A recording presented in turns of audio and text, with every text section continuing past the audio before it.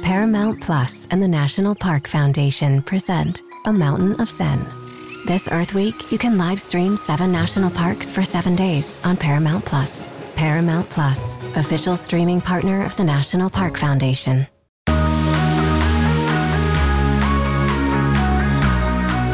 Welcome back into the Lions 24/7 podcast. I am Tyler Donahue. We're going to hear from all 3 of my colleagues from Lions 24/7 here along the way. This episode, our second of the week. If you missed our last episode, we did a full recap of what was a tremendously busy past weekend for Penn State football. 3 commitments on Sunday, a prospect camp, their first prospect camp of the summer on Sunday as well. We look back at all of it. On our Tuesday episode here, we are focused on a bunch of different directions because it doesn't even feel safe to sit down and record yet on a Thursday because there's been so much news popping, and some of it we anticipated, some of it has just popped, and among that is basketball program rounding out its upcoming roster. We'll talk about that move in a second, but we did know we'd be going to meet with Penn State football coaches today on Thursday morning, Thursday afternoon. Initially set for outside, and obviously with the air quality situation, we moved indoors, and with the Lash building, they opened the doors to us in the media, and we appreciated that. And not only was it James Franklin, the head coach, and his coordinators, Mike Yursich, Manny Diaz, and Stacey Collins, but each of the position coaches were available. We heard from guys like Chuck Pelosi and Andy Frank, who do it all behind the scenes. And, of course, James Franklin stepped up to the microphone for about 20 solid minutes. And I was there alongside Daniel Gallen and Mark Brennan, who joined me right now here on the Line 24/7 podcast. We'll have Tyler Calvaruso join us a little bit later in the podcast, looking ahead to this official visit weekend, another prospect camp on the horizon on Sunday. I know he has some thoughts on this basketball pickup. I know you have some thoughts on the basketball pickup, yet another transfer edition for that program. But we've got to begin whenever Penn State says, yeah, come on in. We got to start with that conversation. And it was let's call it a summer media session in the Lash building for Penn State. They are about 2 months away from putting the pads back on, getting underway with preseason football. They're now just about 7-8 weeks removed from spring ball. So it feels like they're kind of right in between there, Mark, of when we last saw them and when we're going to see them next. And along the way, as we gain more information about this team, they added a ton of transfer talent in May. And we got news today that they're bringing back some significant talent after injury recovery. So a lot to learn today from conversations with James Franklin and company. Yeah, first of all, I really appreciate them doing this. I mean, this is something that just came about in the last couple of years, and to have Franklin and every assistant and then some of the key behind-the-scenes guys, as you said, is a great thing. It's a little overwhelming when you're in the middle of it, but what great content, not just for today, but, moving forward over the next couple of weeks. To me, couple of things that stood out. You mentioned about the players who were banged up, who it looks like they're going to be, full go coming back, including Theo Johnson. James Franklin was asked specifically about Theo and his minor off the field thing, legal matter, and said that'll be handled, internally the way they always handle that sort of thing. But it didn't seem to me as if he was, I want to put this the right way. That just did not seem to me as if it's going to be something that significantly impacts this kid for multiple weeks or anything like that. So he also said that they felt that they had to do some of their own investigations on that sort of thing, which to me makes sense. I felt obliged to ask if they had settled on a QB1 because that question was not asked after the blue-white game when things got steered in some goofy directions, which was a little bit disappointing. And, knowing I was guessing that he wasn't really going to give us an answer, but, we really haven't been in this spot where you didn't have a real good feel for who that QB was going to be for several years now. And I think as Daniel has pointed out, kind of behind the scenes, working on some other things, Franklin's only had 3 starting quarterbacks to open the season. So it is kind of a new thing. Yeah, he said, yeah, that's going to be the competition is going to continue. And then he proceeded to give us his breakdown of Drew Aller, making him seem like he's the second coming of, Tom Brady.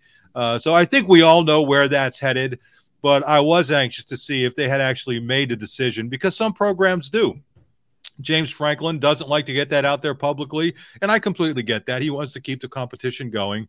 So that's something that we're going to be able to monitor throughout preseason camp, but I don't think it's going to be any surprise when number 15 ends up being the starting quarterback. I'm sensing week 3 of August, maybe week 3 of camp. By the time we get some clarity on this, the last time that we were in June on the calendar year, and it was we didn't know who QB1 was in firm ink. It was 2019, so it is some time. It was Sean Clifford, it was Will Levis. You had Tommy Stevens hit the exit door, go off to Mississippi State. Even then, we sensed it was going to be Sean Clifford. This is not a sense. This is no disrespect to Bo Perbula, who they need to be a very viable option for them. But there is really doesn't need to be a coronation. I think we all know what the deal is at quarterback. And again, the NBC teaser footage that they came to town and shot. They didn't. I don't think they took alternate shots with Bo and Drew. I think when they had their casting call, there was one quarterback on that list based on what we could gather. And I want to go back to Theo Johnson because, look, I was curious when you bring up a guy who is dealing with a legal matter of any issue, and we've seen different varieties here in the last 5-6 years. To Franklin's credit, there's usually not a lot to talk about. And when there is, it's not things that I think most of us would categorize as extremely serious. In this instance, I was curious, if he was going to be short about Theo Johnson, that was going to be kind of a telltale sign of where things were within the program. Instead, he referenced that, and then he said, but let me tell you about who Theo Johnson is becoming in our building. Yeah. That, by the way, lost 6 team captains, all 6 of those team captains from last year. We're all wondering who's going to step up. Olu Fashanu named a team captain coming out of spring ball, but who else on offense might get that? And certainly sounds like Theo Johnson might fit that bill based on what James Franklin said today. And that was one of the lead items in your notebook from takeaways from our time with James Daniel. Definitely. I thought that Franklin was pretty, he had a lot of praise for Theo Johnson and what he's done from the leadership perspective. I had the chance to ask Ty Howell, the tight ends coach, about that as well a little bit later. And Ty Howell said kind of the same things that James Franklin did, that, it is a, decently young room behind Theo Johnson and Tyler Warren. Khalil Dinkins has been around for a while, but he hasn't played a ton. So you've got a lot of young guys like Dinkins, like Jerry Cross. You have Andrew Rappelier and Joey Schlafer in there too. So there is an opportunity for Theo Johnson to really step up, set the tone, and really, take on that leadership role in that room. And James Franklin has said, the leadership question has been asked plenty of times this offseason, and we've kind of figured out what the stock answer is. And I think it's a good one and an interesting one, that the leadership is going to be different this year as opposed to last year, that it's going to be more voices that are stepping up as opposed to last year where you had those, few loud voices, guys like Sean Clifford, like Jair Brown, those types of fiery personalities aren't necessarily around this year. So it's going to be, a lot of different guys stepping up and working in their own little areas to kind of, bring this team together. And I think Theo Johnson is one of those people.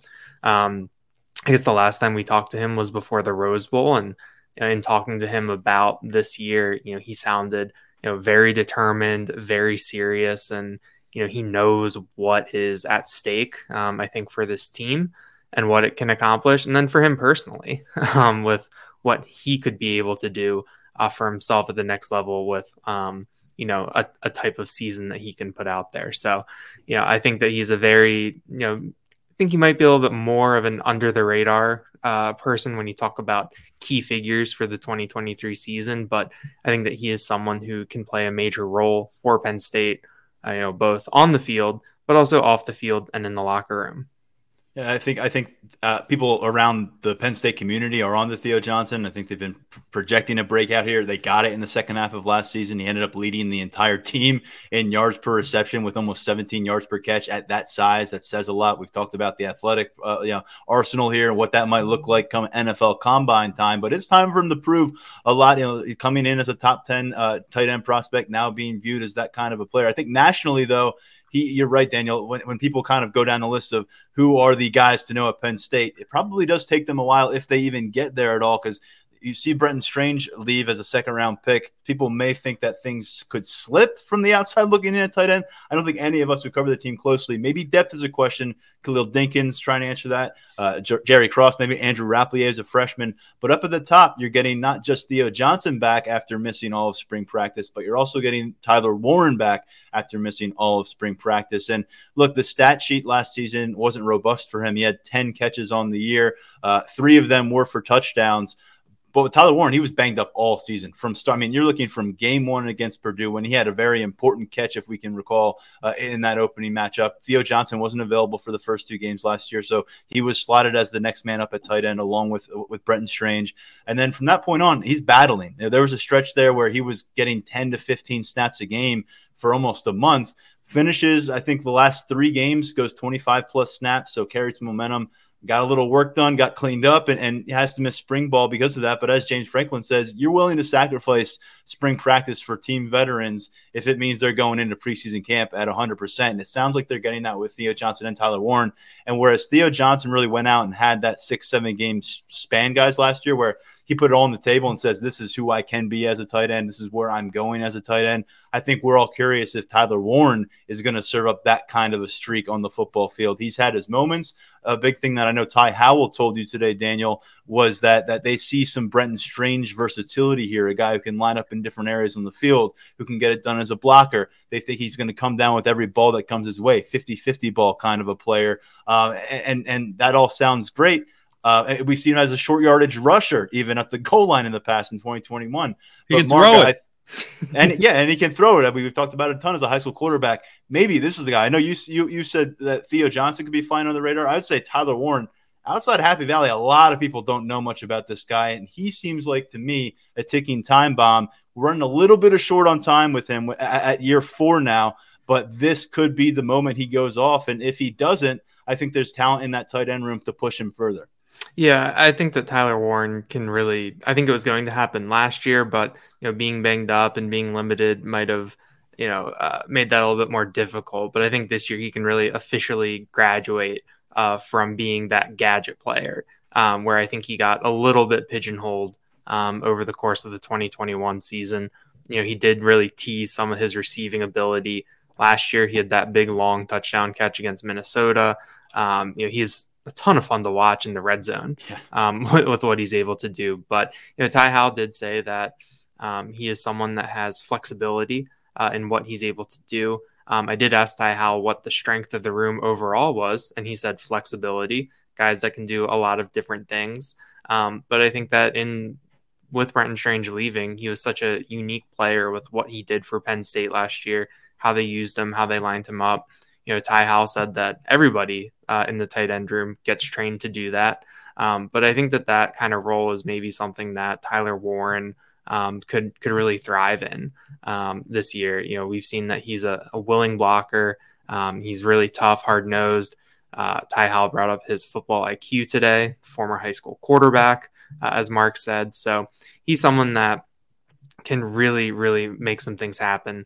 And I think that, if Theo Johnson is a little under the radar, I don't know if Tyler Warren's underwater when it comes to attention on him, but that's going to be a really fun room. I'm excited to go back through with what I talked to Ty Howell about today, flesh it out into some stories and really kind of paint this picture for, figure out what we're going to have, what we're going to see at that position come August. And over at Lions247.com, we have a full thread right now with our updates. And as we continue to work our way through, and we had either microphones or we had cameras and we had phones at all different places with these assistant coaches and coordinators. So got to give us a little bit of time to go through some transcribing as we're just settling in here on Thursday, but a lot coming your way at Lions247.com. So we're giving you what we've got to this point. And Mark, that tight end room clearly has the makings of a potentially special group. And you can apply that, it sounds like, to the defensive tackle position, where it has gone from maybe a concern/question mark in the aftermath of PJ Mustipher's departure to now James Franklin taking time. No question was asked. Our good friend Elton Hayes asked a question on an entirely different subject to close out today's media session. And before James Franklin stepped aside, he said, "But wait, there's more. Let me tell you about this defensive tackle group." Devon Elise, he really highlighted. Hakeem Beamon, he highlighted. I'm talking about sophomore Zane Durant in there, and just overall the depth he said stood out. And he thinks this could take the defensive unit as a whole to an entirely different level. Mark, what did you make of that? Because James Franklin, normally tight-lipped, I mean, you got to pry information out of him when it comes to praise on position groups, and this one he went out of his way to put the spotlight on. Well, I think sometimes he sees narratives being established and thinks that people aren't necessarily getting enough credit. And this was one where he kind of, when Elton asked the question, which was a good question, I think Franklin had clicked with him that, oh, yeah, I forgot to mention one group of players. But I'm so glad that he mentioned Devon Elise, because if you remember, we did a pod last week, I went through all the D tackles and I forgot Devon. I mean, that was just so stupid. And I eventually remembered it because what did I say? I mean, he's such a dynamic guy, and you can see where he will be an outgoing leader of that group. Keziah Izzard is going to be back and in good shape. And then another guy that you mentioned last week, and Chuck Losey, the strength coach, mentioned him as being a guy who has really, really stepped up and is about to come into his own, is Jordan Vandenberg. He said, I mean, he was really high on him. And when Chuck Losey talks about you, that means that you're getting the job done in the weight room and doing all the things that you need to do. So all of a sudden, you're going from an area that really there were some question marks about, that I think as guys get healthier and they get a little bigger. And Franklin also went out of his way to say Hakeem Beamon is bigger than he's ever been. And I put up a picture from Hershey last week of Zane Durant, and you could tell Zane Durant's as big as he's ever been. And all of a sudden, it's looking as if maybe this isn't going to be a liability, but it could be another area of strength. And then you surround it with those DNs. And Chuck Losey was really, he said, three of the guys who are ready to perform at an elite level, obviously, are Chop, Adisa Isaac, and Denai Dennis Sutton. So you have them. And then Franklin ended it by saying, well, last year, linebacker was a big question mark. And now all of a sudden, nearly all of those guys are coming back. And really, for practical purposes, all of your best guys are coming back. That's not a knock on Jonathan Sutherland, but I think he really made his bones on special teams. So now you look at that front seven, and we know what they have on the back end. It's just looking more and more stout the closer you look at it. And those were the two other additions already on the roster, but guys are getting back on the practice field you didn't have in the spring, hitting the front seven. Keziah Izzard at defensive tackle. I've talked about it before. He missed the first month of last season. We don't know why he missed that month. He came back. Smith Vilbert did not. And from that point on, he was entrenched as a really important piece at defensive tackle for this team. Don't overlook him. He was out of sight during spring ball, but we did see him occasionally out there supporting his teammates. Curious to see how he fits in as he returns to this rotation. And then, as you mentioned, the linebacker, you don't lose much at all. And Tyler Elsdon all of a sudden goes from one of those question marks last year to, at this point, at least a known commodity, someone who's been through the Big Ten rigors and a guy who understands what it's like as you go through those matchups week to week. And we don't know if Tyler Elsdon is going to take this starting job and really run with it and distance himself this year, or if he'll lose ground in the process and Kobe King takes a step forward. But that's a competition that bears monitoring. Tamir Robinson, because of Elsdon's absence on the field this spring as a freshman, I think he got more run with the second team than we really anticipated. That included the blue-white game, so that should benefit him. But you're still looking at really the redshirt junior here in Tyler Elsdon, the redshirt sophomore in Kobe King. And then, as I said, Keziah Izzard coming back to defensive tackle. I think that gives you really 6 names you can run down and say, this person can contribute on September 2nd against West Virginia. And there's not a lot of programs across the country that can do that inside out defense. Yeah. And one other guy that I think we have to throw out there now is Smith Vilbert. I mean, he looks like he's back and fully entrenched with the team. I don't know that he ever was not entrenched with the team, but we just didn't see him until the bowl game. But this is a guy, I know we keep going back to the bowl game a couple years ago where he played so well, but if you have that guy functioning at a high level, and he was on the Hershey trip. We saw him outside of Lash going into Lash today. It looks like he was joking around with reporters and stuff. I mean, it looks like he's back as you would hope for his sake. But we were really wondering, is this a guy who will even be with the team? Here he is, and he's a guy who, on top of those DNs that we mentioned, is obviously a guy with experience who can get some things done. And we haven't even thrown out an Amin Vanover and some of these other players who Zariah Fisher. Yeah, who have performed well when given an opportunity. And that comes back to another thing that James Franklin said, that they're as deep now as his Penn State teams have ever been. And that would be as any of his head coaching teams have ever been, because I don't think Vanderbilt was probably, especially deep with this level of talent. But I think it speaks to the way they've been able to pile one really good recruiting class on top of another and the work they've done in the transfer portal.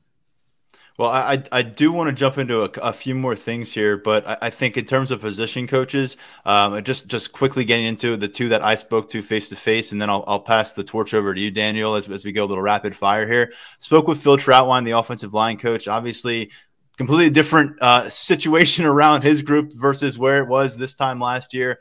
Proved a lot on the field last year. The prospects continue to come on the recruiting pipeline, but just focused in on what they've got going. You mentioned how some of the eyeball testing you did at the hospital recently, and just seeing guys around. Drew Shelton, when I saw him on the practice field last Sunday, man, he all of a sudden looks like he's a 22-year-old Big Ten veteran. He showed up here when we saw him last summer walking around as a freshly enrolled lineman. I mean, he looked like a basketball forward. There wasn't a lot of meat on the bones yet. He's now logged at 300 pounds on this roster. And Phil Troutwine says he's essentially getting 10 reps to every 5, right tackle versus left tackle. They're trying to get that learning curve behind him. Competing against Caden Wallace, it's a situation that we talked about. 2 starting caliber, experienced linemen here. One of them is going to have to sit. Maybe you see a rotation in play. But Troutwine went to a little bit further down the tackle spot, and I thought it was interesting. He brought in Javen Williams into the conversation, and he says Javen Williams has every opportunity to seize that number 4 tackle job. And last year that was Drew Shelton. It meant he was waiting in the wings. It meant he was going to play 4 games in redshirt until it didn't, right? And then he was your starter for the final 5 games. So it sounds like they are going into this summer feeling like Javen Williams, 5-star prospect on 24/7 Sports rankings this past cycle, is a guy who can be a factor for them in game day situations at the tackle spot. Alex Birchmeyer was another top 100 prospect on the offensive line. We saw him play predominantly at right tackle on the field this spring. We're going to see more of him at guard going into the fall camp. Chimdi Ono comes in as a top 24/7 tackle prospect. They're going to feed him reps in his first semester. And Alex Birchmeyer, they feels like a 5-position kind of guy. And just speaking of versatility, before I throw it to you, Daniel, Phil Troutwine really spoke highly of J.B. Nelson, a year 2 guy at Lackawanna. You haven't necessarily seen that success on the offensive line to this point. Certainly the safety set a high bar out of Lackawanna, but this is an offensive lineman to watch from that JUCO program, because last year we saw him play some extended reps in a couple matchups because of injuries at the guard spot. He could play some tackle, but guard is going to be his home for the most part. And Phil Troutwine says he's going to probably play a significant role week to week. So again, I'm getting the sense here, guys, that rotation is going to be in play come September. I think we saw 2 scheduled rotations last year. Left guard, Hunter Norzad, Landon Tengwall week 1, and then right tackle between Caden Wallace and Bryce Hefner. I think that we're going to see 7, maybe even 8 guys involved when they play West Virginia by design, and then we'll see how it works out from there. So there's me signing off with my position coach report. We'll have a lot more at the message board. I'd love to get into more on what Jaywan Sider told me, especially about some of these freshmen. I'll save it for our VIP subscribers for now, because we got to get to Tyler Calvaruso on some recruiting. But Daniel, what did you hear that stood out to you? I know that you spoke to a few position coaches as well. Yeah, I'll save Anthony Poindexter for the VIP subscribers on the board. But I spent some time talking to Marcus Hagans, which is a pretty interesting room where the wide receiver picture is right now. Coming out of spring, James Franklin said that the top 2 were pretty entrenched with Keandre Lambert-Smith and Trey Wallace, and then Omari Evans. He named names today, guys. He named names. He did. Today at wide receiver. And then Omari Evans, shook things up a little bit and, made a little bit of a push for that 3 spot. Then it was everybody else. And I asked Marcus Hagans, what he made of that assessment. And he said, yeah, he said, he's right. That's what it is. But I talked to him a little bit about Dante Cephas. He said that he is someone who has come into the room, has kind of known what he needs to do, has meshed very well with his teammates, and is someone who can maybe shake up this pecking order a little bit with where he was before. I think both James Franklin and Marcus Hagans had good things to say about Caden Saunders in terms of where he is now versus where he, was even at the beginning of spring ball. That he has really made strides. I think that he is someone who, as a former top 100 recruit, we know the kind of lineage that he has, his pedigree, what the expectations were. I think that he might be in position to begin to meet them. And then I thought another name that came up that was interesting is Liam Clifford. That was James Franklin brought him up, and Marcus Hagans brought him up too. Hagans said that Clifford is someone who really helps lead the room. That we know how kind of young of a room it is. Clifford's going to be a third-year player this year, I think. And so he is someone who has taken on a leadership role, as someone that guys can, look to. And I think Franklin said it, where Franklin was like, yeah, he's someone you guys don't really talk about that much. And so I think that Clifford is a little bit of a bigger wide receiver in that room, who can play. I think we saw him working in the slot at times last year. So it's going to be interesting to see how this shakes out. I mean, where we are right now, June 8th, I think you can I think the addition of Cephas adds a little bit of clarity, if he can stay at a similar level to what he was at Kent State. But that's going to be a really fun competition. It's going to be really interesting to see who's going to get a shot in what spots, how that depth chart kind of, evolves over the course of the year. But I think Marcus Hagans is, excited for this room. And I think that he's seen a group of guys that he said that they're eager, that I think that they know what's being said about them. They know how Franklin kind of challenged them at the end of spring ball. They've embraced that. And I think that eager was a really good word to use to describe them. Franklin pretty much refused until the blue-white game to go beyond the top two wide receivers when asked about them, and that was week to week to week in March and April. This time he named so many names that he admitted he probably got himself in trouble, because he if you name enough names, then you have to name them all, or mom and dad get mad or the player get mad. So he named that many wide receivers, but I thought it was interesting. Caden Saunders got the couple references there. We're always looking for indications of where he is as a former top 100 prospect coming to campus last year. And then Anthony Ivey got some love for just calling him his natural ability as a receiver. And Ivey's a guy I've been very curious to see. He's been kind of tucked away behind the scenes, get a longer look at him in year two.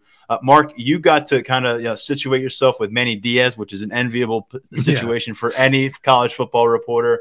I know that you're going to have a ton of content from that up on the site, and I'd imagine some video too. But bullet point it for us. What stood out from the conversation with Penn State's defensive coordinator?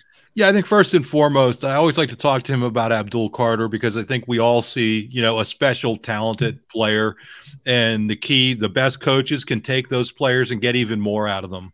And, I think we referenced this before when we talked to Manny in the spring. But, one of the keys is really going to be just having a better understanding of the entire defense and what the offense is trying to do. But then he brought up something else that I thought was pretty cool. He said the best players aren't just good themselves. They make everybody around them better. And I think that's what you're looking at from Abdul Carter. You're looking at that sort of talent, that somebody who can impact the game in so many different ways, that he's going to make the other players around him better, whether that's the defensive lineman, because the opposing offense has to focus so much on him, whether that's the defensive backs because of what he's able to do rushing the passer, all those different things. I also touched base and said, is this a guy who you would feel comfortable playing at multiple spots? And he said at times last year they did. Obviously in the Prowler package, they kind of moved him, more inside or on the edge. They could put him just about anywhere. But, he had a really good analogy. And it was like, if you're a great baseball pitcher, you do one thing great. And you want to really focus on that and then do everything else good. So if you try to be a pitcher who has a great fastball and try to be a pitcher then who has a great breaking ball, you probably one or the other is going to suffer. But if you focus in on that one thing and then just be good, get good enough, or just improve at those other spots. And I think what he was getting at is we'll still see Abdul primarily at the will and being a great player at that position. But if you need him elsewhere, you're going to be able to do that. And then obviously the guy that we talk so much about, Tony Rojas in the spring. It was pretty funny because I asked Chuck Losey, I said, he kind of looks like a different person. He goes, oh, he is a different person. He was 195 pounds. And as of the last couple of days, he weighed 229. But the key with Rojas, he said, is that there are a lot of guys who can come in that first couple months and put on weight. But then you get into the grind of spring practice, especially with the number of reps that Rojas was taking. And it's very difficult to maintain that weight. And that wasn't an issue with him. So in talking to Manny about him, he said it didn't matter what weight he came in at. They knew what he could do. They saw him running around on the field in high school and realized that he is going to be a very good player. He said Manny thought that Rojas was one of the best linebackers in the nation last year, one of the best high school linebackers in the nation. And they felt that highly about him. And that tells you, something. When Manny Diaz is saying that, now he said, did I know he was going to be able to get up to 229, 230 this quickly? He said, I didn't. He wasn't really worried about it, but that's just kind of icing on the cake, so to speak. And then the one last guy that I asked him about a lot of guys, but, Kalen King is kind of flying under the radar here, man. And I know that's tough to say for a guy who's projecting in mock drafts, but you don't get a lot of questions about him. And I said, Manny, when you look at Kalen, what makes him such a good player? And I asked Chuck the same thing, and I asked Terry Smith the same thing. But and I'll do a story on it. But in short, Manny said they don't necessarily have to have all these great numbers and whatever. But he's just cerebral, and he knows where to be, and he's just a super smart, intelligent football player. And then he said something that was really cool. He said, with most defensive backs, the quarterbacks have to worry that they're going to throw the ball to a receiver, and the worst case scenario is the defensive back's going to knock it down. He said with Kalen, the difference is he's a guy who was good enough that he's going to catch it and go the other way. So that adds a whole different dimension to how effective he is. And I think when you're hearing all of these things about why the pro scouts love him, I think, those are some of the things when you get to pick Manny Diaz's brain and hear from him, he has a great understanding. So those are just a few things. I know I went on a little bit there, but with that guy, I mean, seriously, he can explain football to you in a way that even dummies like me can understand, what he's saying. I know a lot of the people in this business think they're coaches. We're not. We're reporters. But he did a great job. And I also want to give a shout out to Franklin. He explained why Drew Aller is so different and why he is so dangerous to opposing defenses. The video is on our front page. And I am just telling you, it is like sitting at a clinic, learning from a coach. And I'm not saying that, blowing smoke, for Franklin. Sometimes in the middle of these things, they're going on and it's hard to absorb it all. And Tyler, you texted us and said, wow, that Franklin stuff after the fact. And I'm thinking, geez, I got to go back and look at it. And I looked at it. I was like, wow. Mm-hmm. I mean, he explained it like at a level of why this guy is so effective. And I'm not going to ruin it. Watch the video. It is worth watching, and you will have a better appreciation for Drew Aller and why he's so good. And just to give a quick summation of that, what stood out to me, and just a bite size of what Franklin said, because it was 2 minutes plus 3 minutes. I don't know how long he went on about Drew. It was like 3.5 minutes. Yeah, I think I think it was 4. I saw Rich Scarcella, who asked it at Wegmans after, and he said, "I got a great 4-minute, 16-second answer off that one." Well, there you go. What stood out to me was that he says he maintains composure through the chaos. And because of the guy that you just talked about, Manny Diaz, and because of the long list of playmakers he's got on that side of the ball, I can assure you he has seen plenty of chaos in his year on campus. He'll see more in preseason camp, but something like that, a statement like that, and he's still got to get through a full schedule as a starting quarterback, but just seeing that kind of a hallmark as a young quarterback is vitally important, and it just does not come automatically with any young quarterback, whether you're a 5-star, 3-star, what have you in between. If you enjoyed this part of the conversation, this is like maybe 8% of what we're going to have in our grab bag from our visit to Lash Bash, and we will be spreading the love all over Lions247.com. We'll have a dedicated thread to our updates as we work our way through all this information. But it's going to be an awesome way to really launch into summer, I think, for us, for a lot of fans out there. And while we had 25 plus recruiting related stories that were VIP coming out of last weekend between the official visits and prospect camp, Mark, I'll just set the stage for here. We're also going to be piling up football-related VIP content between now and when the season starts. And just another reminder, I'll put it up on a tee for you, our 60% off deal going on at the moment at Lions247.com through June 15th. Yeah, I mean, listen, Andy Frank, the recruiting coordinator, and that's not his title. He has some highfalutin title. General manager of personnel and recruitment. Yeah. There you go. So he was available too, and he talked about the recruiting crush, and he said that if you were to drop somebody from the real world into the middle of it, your mind would be blown. And we're not in the middle of it on their end, but we're in the middle of it in terms of coverage, in terms of covering the camps, in terms of Tyler Calvaruso and Doan and everybody else. There is so much premium content. And I'm just telling you, if you were ever wondering about it, now is a great time to dive in. It's 60% off our annual rate. And listen, I'm just telling people that a lot of people wonder, should I get an annual plan? Anybody who gets a monthly plan, 95%, I don't know what the exact number is, but the vast majority of those people just keep re-upping and re-upping and re-upping and re-upping. Get in at 60% off for the year.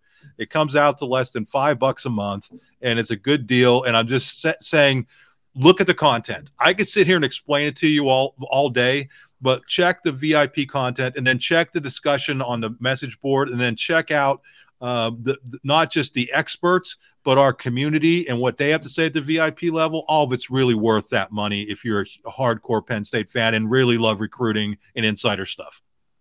We'll be right back on the Lions 24/7 podcast.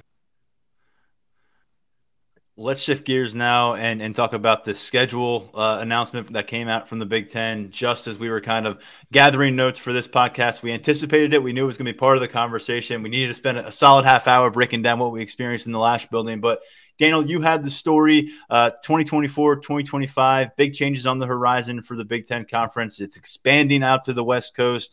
UCLA, USC coming on board. So there's a lot to dissect with this announcement. Where do you want to start? And you can take it wherever you'd like, sir.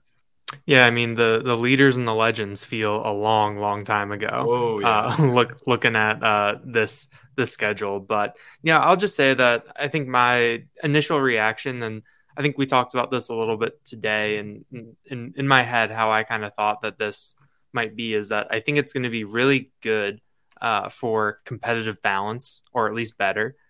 Divisions don't exist anymore. The Big Ten championship game will be played between who finishes number one, who finishes number two. I think that's the one really big change that is easy to see on paper with the addition of UCLA and USC going to 16 teams. I think that the formula, I think it makes sense. The protected rivalries part of it. It is interesting that Penn State doesn't end up with one, but I think that beyond that, the fact that they're only doing this for 2 years, it's 2-year cycles in terms of the opponents that they're locked in to play home and homes with. The other opponents are going to cycle through. So I think over 4-year span, you're going to play everyone home and away. I believe is my understanding to it.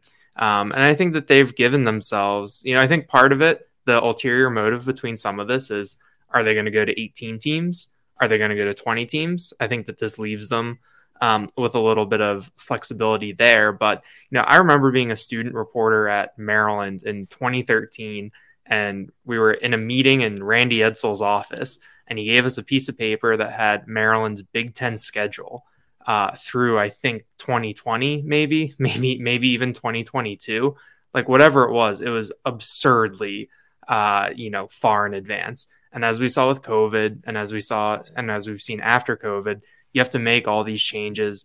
The landscape changes. You're adding these Friday night games. You're moving games to Thursdays to open the season. I think that for the Big Ten to kind of, take a step back from that kind of grand vision, and look a little bit, more in the immediate future and, what's working now, what are we going to need to change in a couple of years. I think that that's a good approach, but I think that's going to help with the competitive balance, especially for a team like Penn State that was in the East Division. But I also think that it could be a little feast or famine when it comes to the home slates.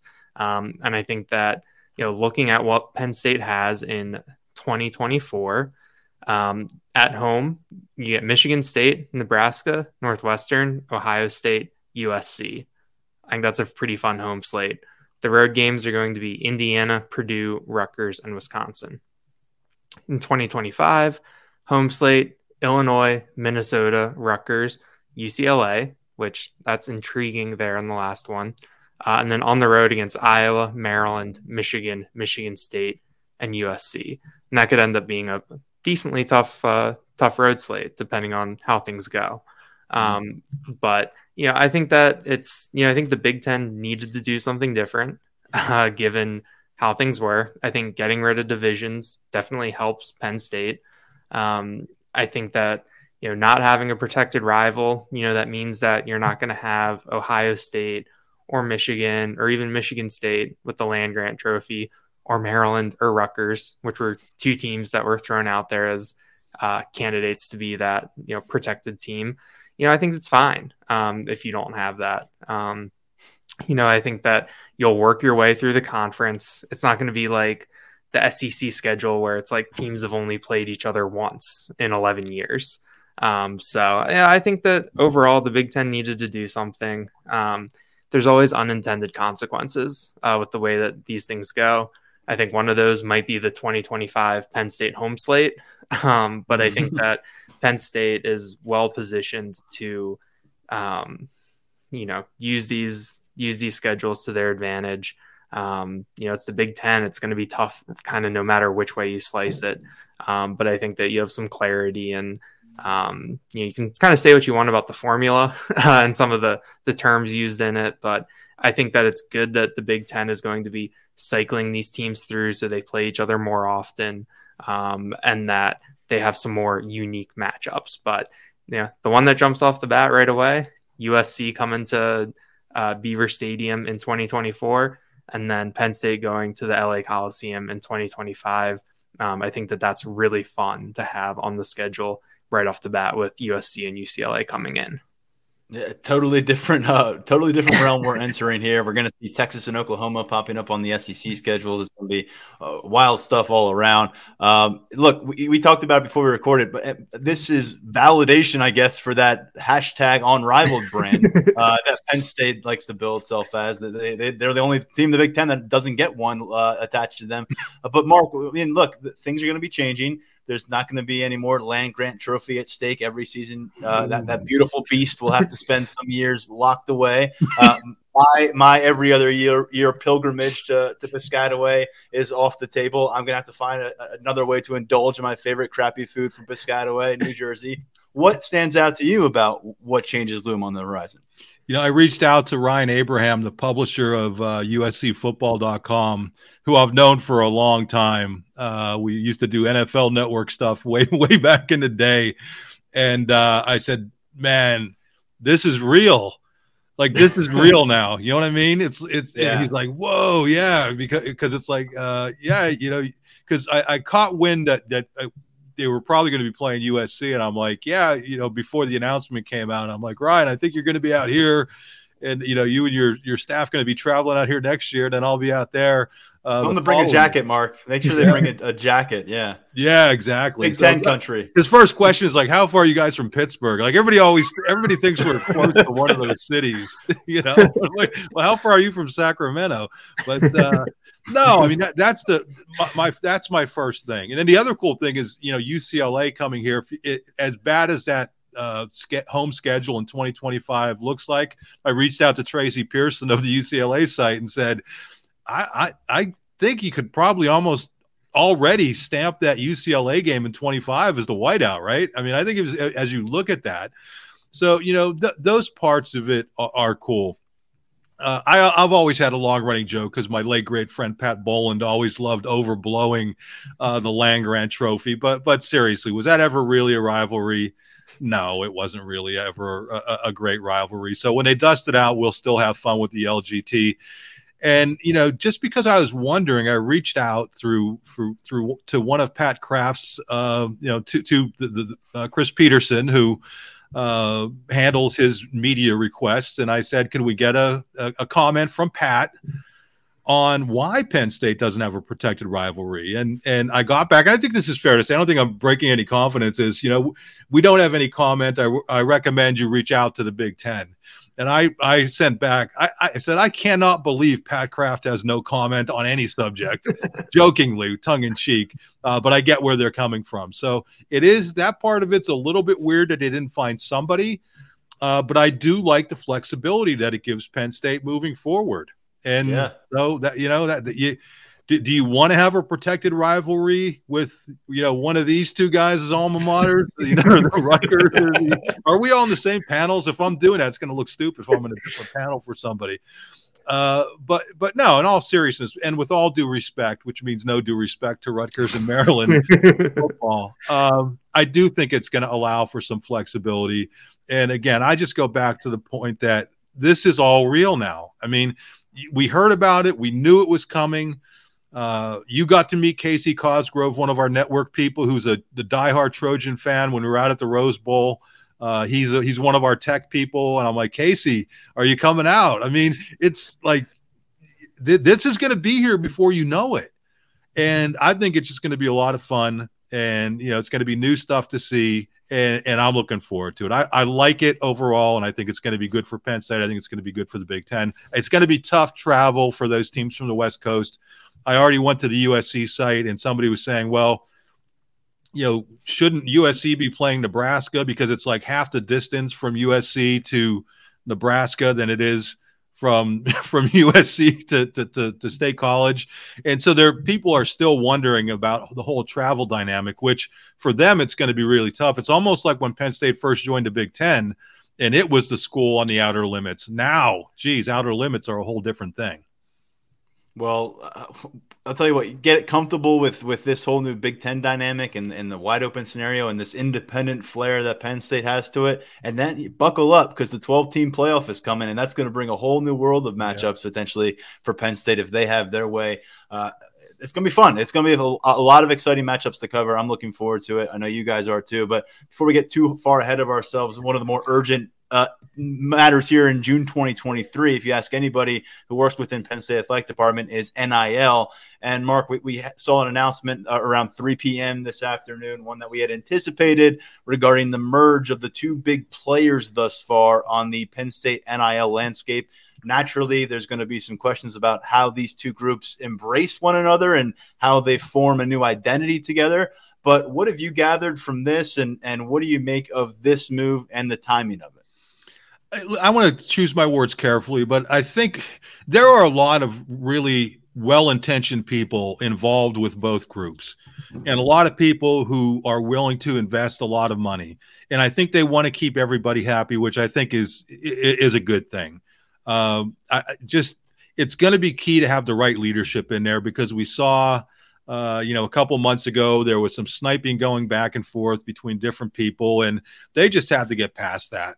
And to me, I think everybody just has to kind of band together, and you have to realize that if football isn't really taken care of on the NIL front, the trickle down is going to be that it's going to impact all of the other sports, all of the other non-revenue sports in a negative way. And I think that's just a reality. You can't treat all 30 whatever sports the same way. Does that mean that all of the sports don't deserve to have NIL opportunities? No, every sport deserves to have NIL opportunities, but you better have everything straight with football first and foremost, so that program is able to carry the load that it has to carry, which is essentially paying for every other sport in the athletic department outside of men's hoops, and to a lesser extent hockey, which I think is sort of endowed. So, it's key, and I hope everybody's like Franklin said when he first got here, pulling that rope in the same direction. I am a little bit troubled by the fact that they come out with this announcement at the time that they did. It's like, could you have picked a worse spot to have it fly under the radar after you have all the coaches available? You know, this Big Ten announcement's coming out now. Hoops, they didn't know that was going to happen, but gets a big transfer, and this thing disappeared almost immediately. So regardless of the publicity of the thing, I want to reiterate, there are a lot of well-intentioned, good-hearted people who have Penn State sports. It's what they care about the most. And just to get all those people together, pulling the rope in the same direction, I think is really cool for this new group. I hope they're able to pull it off, because that'll be good for Penn State sports, which is good for us being able to cover Penn State sports. There was Lions Legacy Club. There was Success with Honor. Now there is Happy Valley United, and that's where things stand. We'll work on this. We'll have some more conversations here on the podcast, maybe get some intel from people who are involved within that structure to get a kind of a good understanding of what their plan is moving forward, maybe how it was different than what has preceded this point, because obviously a very pressing issue across the college athletics standpoint. We're seeing it front and center at times in Washington, D.C. now as well. So, fellas, I want to wrap up here before we get to Tyler Calvaruso with a bit of basketball news. As you referenced there, Mark Brennan, Penn State basketball picks up a transfer here on a Thursday. It is DeMarco Dunn out of North Carolina. He's been a name that's been mentioned for a few weeks now in Penn State's efforts to continue building their roster. Tyler Calvaruso's had a few updates along the way. He chooses Penn State. He rounds out the 2023-2024 Penn State roster. People said it couldn't be done a couple months ago. It has happened. Daniel, let's begin with this edition of Dunn, and then we'll work our way to bigger roster impact. But what are we talking about individually here with this edition? Yeah, DeMarco Dunn comes over from North Carolina, where he was really buried on the bench with how that rotation was managed this year. He averaged 2.7 points per game, less than 1 rebound per game, less than an assist per game. But I think that he is the type of player where his talent and his potential really outweighs his production. He'll be coming in as a junior with 2 years of eligibility remaining. He was listed at 6'5", 190 on the North Carolina roster last year. That seems to fit with the profile of the guards that Mike Rhodes has brought in so far, and with what Penn State is returning. You got guys like Nick Kern Jr., who's 6'6", Jameel Brown is 6'4", Bragi Goodmanson, the Icelandic freshman, is 6'5". You've got 6'8" front court players like Zach Hicks and Puff Johnson. I think that DeMarco Dunn fits in physically with what Penn State has been looking for. He was a top 100 recruit in 24/7 Sports. A 4-star prospect, number 4 in North Carolina, number 90 overall. It's evident that things didn't really work out for him at North Carolina. So I think that you want to bring him in. He's going to have the opportunity to compete for more playing time, and then you can maybe see how that talent blossoms a little bit. And when you talk about how Penn State has approach the transfer portal, it's a similar type of player that they've looked for, on the younger end with eligibility remaining, who has the potential to really, step up, who has a recruiting pedigree. So I think I'm very intrigued by DeMarco Dunn based on the response from our board. I think a lot of people are really, really excited about him and what he can bring. And I think that he just puts the Penn State roster in a really, really good spot right now.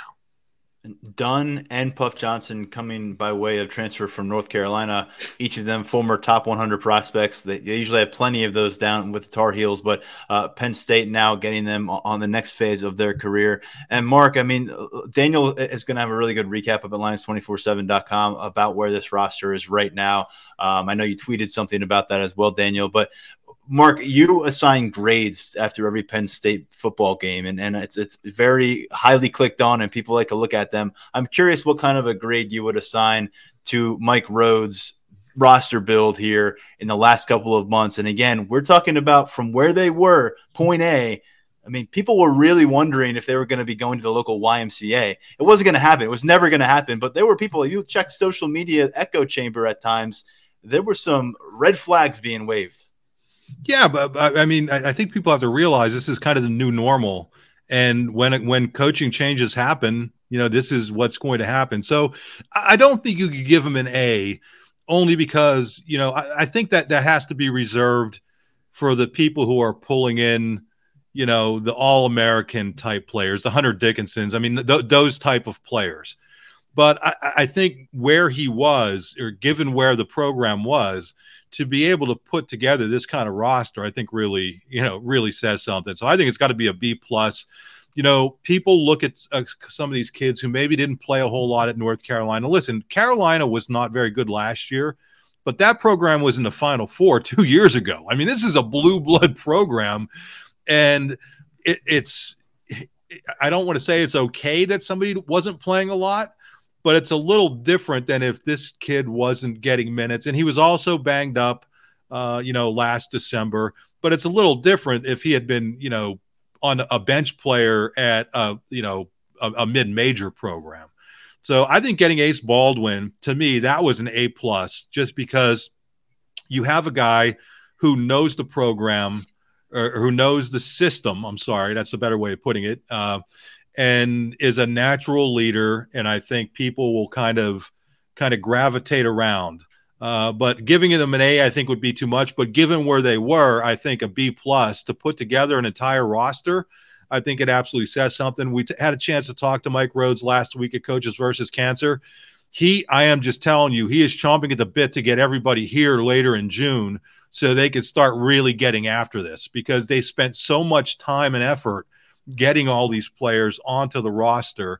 I think the kid from Iceland is the only one who won't be here until a little bit later in the summer, because he has some international responsibilities to take care of.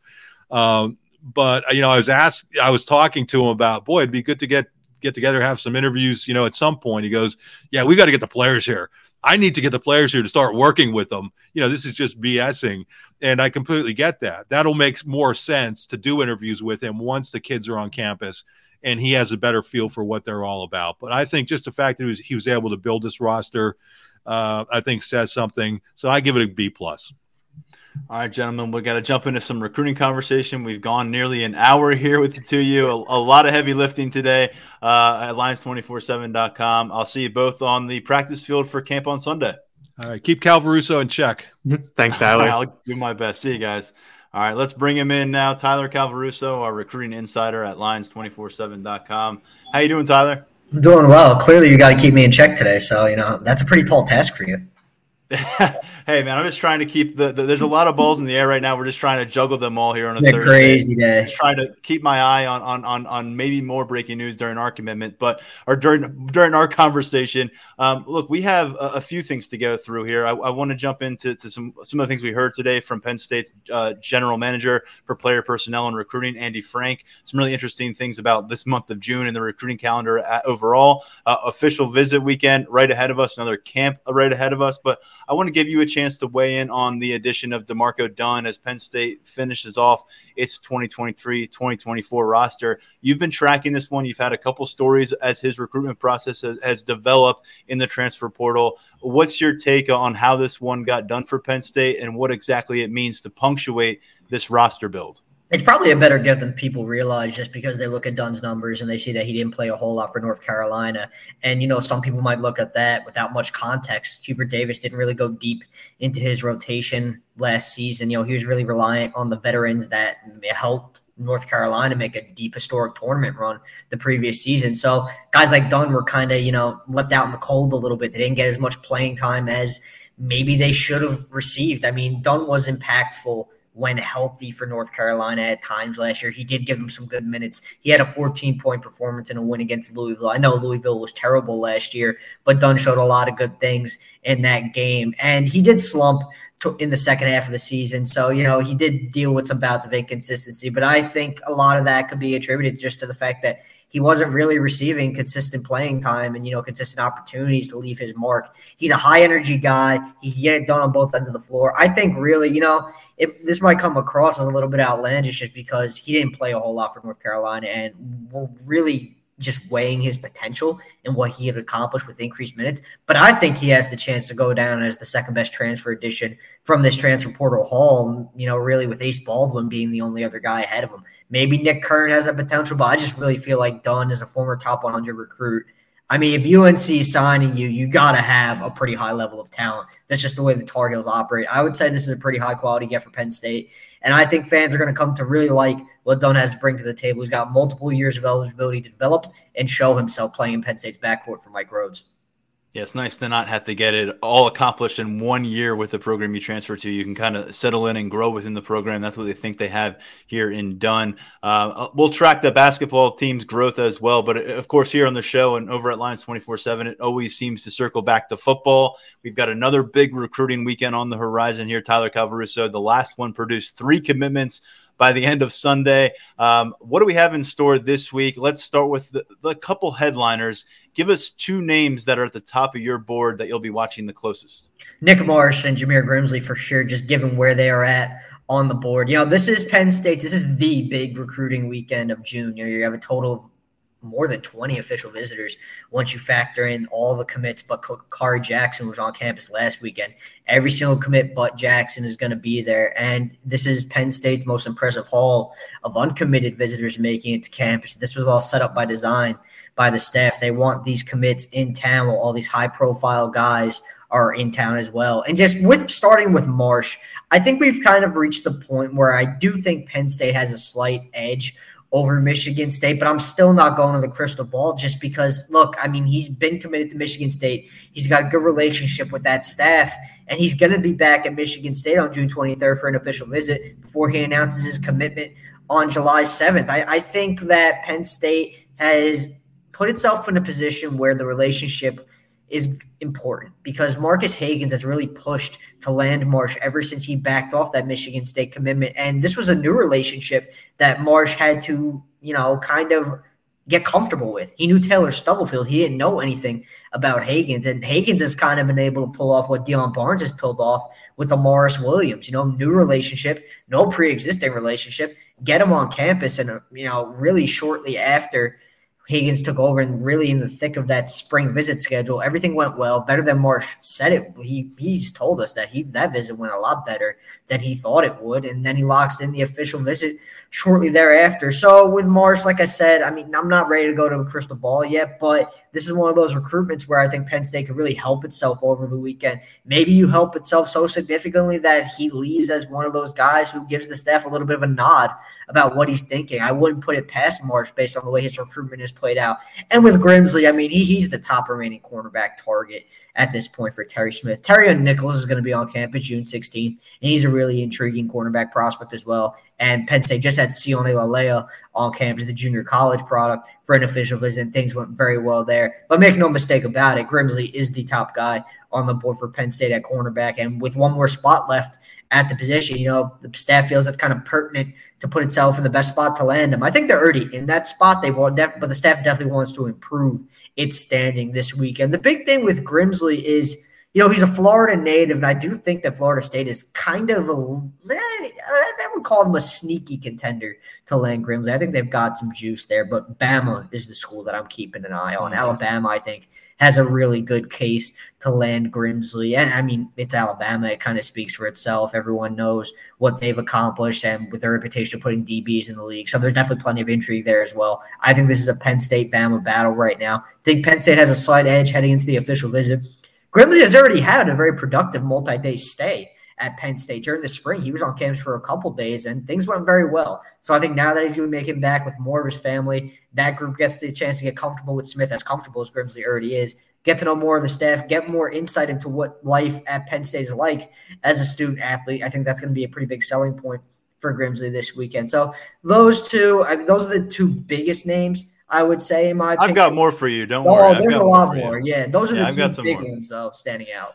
Grimsley, a long cornerback, 6'3", out of Tampa Catholic in Florida. When we just started really focusing in on him in some of these recruiting conversations back in late winter, early spring, I don't think he had a ranking yet. Now he's a top 200 overall prospect, a number 16 cornerback in the 24/7 Sports rankings. And then Nick Marsh, another big-bodied 6'3" talent at receiver, a top 24/7 prospect as well, out of Michigan. And as you referenced, the Spartans would like to get him back in the fold, but they are having a tough go of it right now, I think, in selling what they are putting together, not just as a program, but as an offensive passing scheme.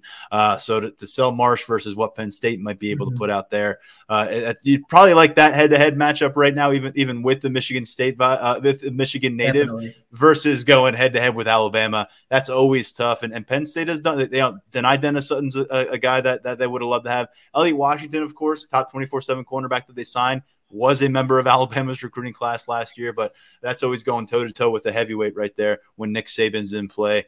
Let's get into some of the other names, because one of which that we've talked about a lot is a 5-star and Waller, and Jamonte Waller out of Mississippi. And it's for a while been saying, wait, Penn State's like the leader here? How is this happening? How does this work? We've got to bring it up to speed. There's been some movement. Penn State's in a really good spot, but they've got company here. And it feels like a reinforcement would be a really big factor right now in Jamonte Waller's recruitment if they can pull it off during his 48-hour stay. It's crazy to think about, Waller being a 5-star edge rusher, and I didn't even mention him among what I think are the two most important visitors this weekend. It just speaks to the quality of the weekend. Waller's we've been talking about it for a while, that we have it pretty well sourced that Penn State has had an edge for Waller, and that's been the case for a while. I do think Auburn made progress with Waller during the first weekend of June. I think that SEC program, I think that's going to be a trend throughout this official visit season. The SEC programs on Waller's slate, making up some ground on Penn State. That's why I've been kind of hesitant to, really assert Penn State as his true leader and, go to the crystal ball or anything of that nature. I think this is a crucial visit for Penn State coming up this weekend with Waller. I think the staff really needs to hit it out of the park to maintain its top spot on his list. And I do think it is encouraging for Penn State that Waller has already visited a Penn State or an SEC program before making it to Penn State. And while I do think Auburn definitely made up some ground, Penn State is still on top. So it's kind of already survived one of those SEC power players that has the ability to throw some cash around and, accomplish some pretty good ground on the NIL front. So I think that Penn State, this is a big opportunity for them this weekend. The staff really loves Waller. He's looking forward to getting back to see really more what they think the future is for him. There's been times where the pitch has been as a linebacker. There's been times where the pitch is as an edge rusher. He's looking to gain a little bit more clarity on that. Well, from what we've been hearing, it's been sounding like it's been more of an edge pitch recently, and Waller has been very receptive of that. So this isn't something that has hurt Penn State in its pursuit of Waller, not in the slightest. So getting him on campus, he's going to be another one of those guys that's going to be prioritized by the staff, because really he's one of those recruits who is, not really subject to the numbers game. He's always going to have a spot in this class if he wants it. He can be a +1 to the defensive line haul if that's what it comes to. This is going to be a bigger class for Penn State anyway. And if Waller gives the indication that he wants to join the group at any point in the cycle, he's going to have a place. And, if you want to make that happen, lay the groundwork for it this weekend, as the staff has been doing a really nice job of with him already. At the tight end position in recruiting cycles spanning 2018, which was headlined by Pat Freiermuth, all the way through 2024, when we're talking about now a top 100 talent in Luke Reynolds, Penn State has brought in 8 blue chip tight end prospects. They've got one in this 2024 class, but they're also going to get a chance to take a closer look and vice versa with Caleb Odom, who's considered the number 5 overall tight end in the country out of Carrollton, Georgia. Coming up to campus, Alabama, Auburn, Miami, you name it in the Southeast region, that offer is probably on the table for Caleb Odom. They've already got a really strong commitment at that position, a guy who's planning to enroll early in January in Luke Reynolds. But, boy, you love to at least get your opportunity to take a swing with a prospect of this caliber, and certainly Penn State's track record at the position, the last 3 starters at tight end for them, second-round picks in the NFL. That's going to help get some sway and get a guy in an airplane. Yeah, Odom and Carter Holmes from Nebraska, the 2 big swings that Penn State has continued to take at tight end following the commitment of Luke Reynolds. And, I know Odom is making it to campus this weekend, and we always say, look what the Penn State staff can accomplish with kids when it gets them to town for official visits. It's one of those schools where getting them in town physically is so important, just because the staff has shown that it has the ability to completely turn the tide of a recruitment. But with Odom, man, I got a tough time seeing this one leaving the South. I think at this point he's going to wind up at Alabama. But the staff's going to take its best crack at him this weekend. And, you really can't put anything past them at this point. The production kind of speaks for itself in that regard. But this is going to be a tough one for the staff to pull off. I think Alabama's done a really good job with Odom. They're my pick for him right now. But, hey, look, crazier things have happened, man. We'll see.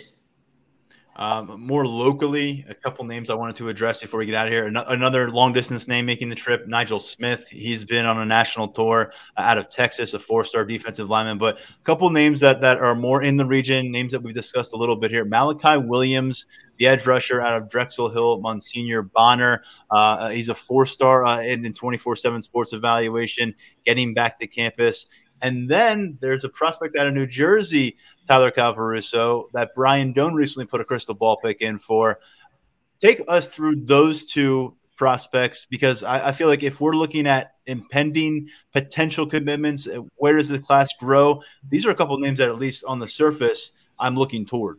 Got to start with the in-state guy, Malachi Williams. It looked like for a while there's going to be a Penn State-Notre Dame battle.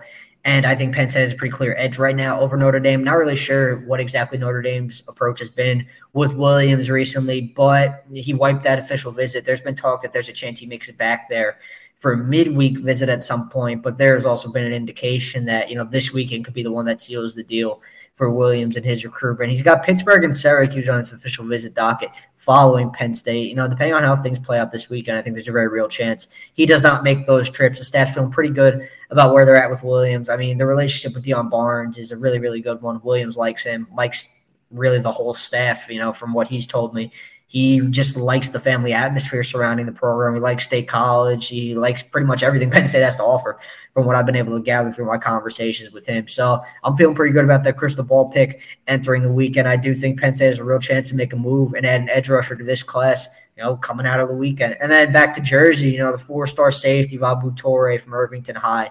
So, like you mentioned, Brian Doan has the crystal ball pick in for him to land with the Nittany Lions. I'm seriously considering following in that pick based on some of the conversations that I've had this week. I think that Penn State is in the best spot to land Vabu Torre right now. His recruitment has been a little bit, it's kind of like DeJuan Lane, but not as quiet as DeJuan Lane. A little bit louder than DeJuan Lane, but he's really focused on his own process and not the public, affair with it. It's more he's locked in on looking for what he wants in a school, and that's what he's really been focused on throughout these months. There were a couple of instances where he was supposed to be at Penn State for visits, and he didn't make it. That's it wasn't indicative of a lack of interest in Penn State or anything like that. It was kind of just either scheduling things or he wasn't feeling up to the visit. It's not like he was surfacing elsewhere, right? He wasn't spurning Penn State to go check out an SEC program or a Big 12 program or anything like that. He just wasn't making visits really all that often during the spring. Staff has stayed on him. Feedback has been pretty positive. So this is another one I do think Penn State has a chance to wrap this weekend. There hasn't been any real indication that Torrey could be coming to a decision soon.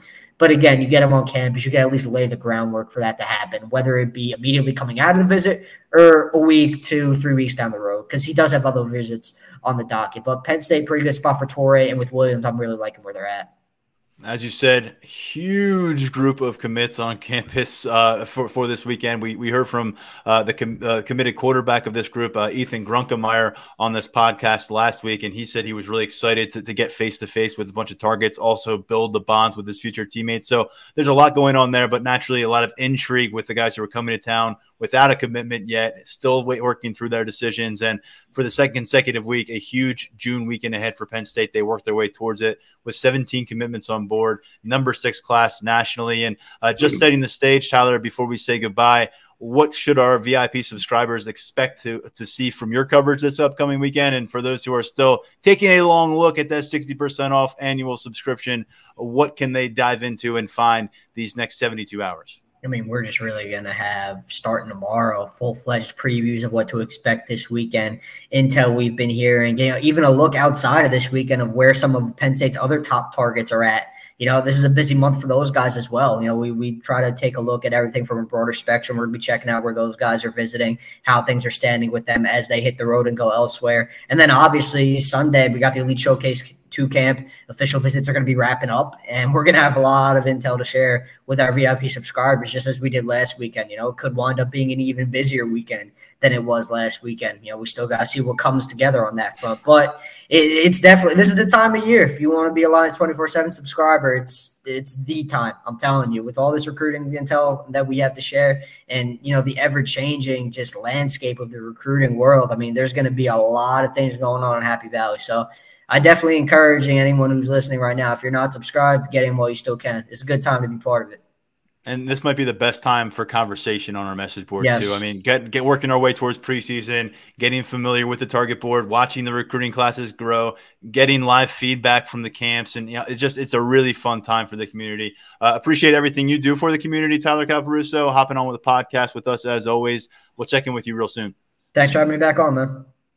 All right, great stuff from my colleagues at Lions247.com, Mark Brennan, Daniel Gallen, Tyler Calvaruso. Very fortunate on a day like this where it feels like a news frenzy and you're trying to figure out what to talk about, that you can lean on teammates like them and get to the finish line. About an hour and 15 minutes of audio we sent your way here. So hopefully that takes you into the weekend on a high note. Can start to smell the football in the air a little bit as we work our way towards those early August practices. The schedule now in place for not just this season, but starting to get a look at what the new Big Ten era might look like. A lot of coverage on that at Lions247.com. And as Tyler just referenced, a ton of recruiting content coming your way between the 15 plus official visits and all of the camp action that'll be happening on Sunday afternoon here in Happy Valley. For now, stepping aside, I am Tyler Donahue. We'll talk to you real soon right here on the Lions 24/7 podcast.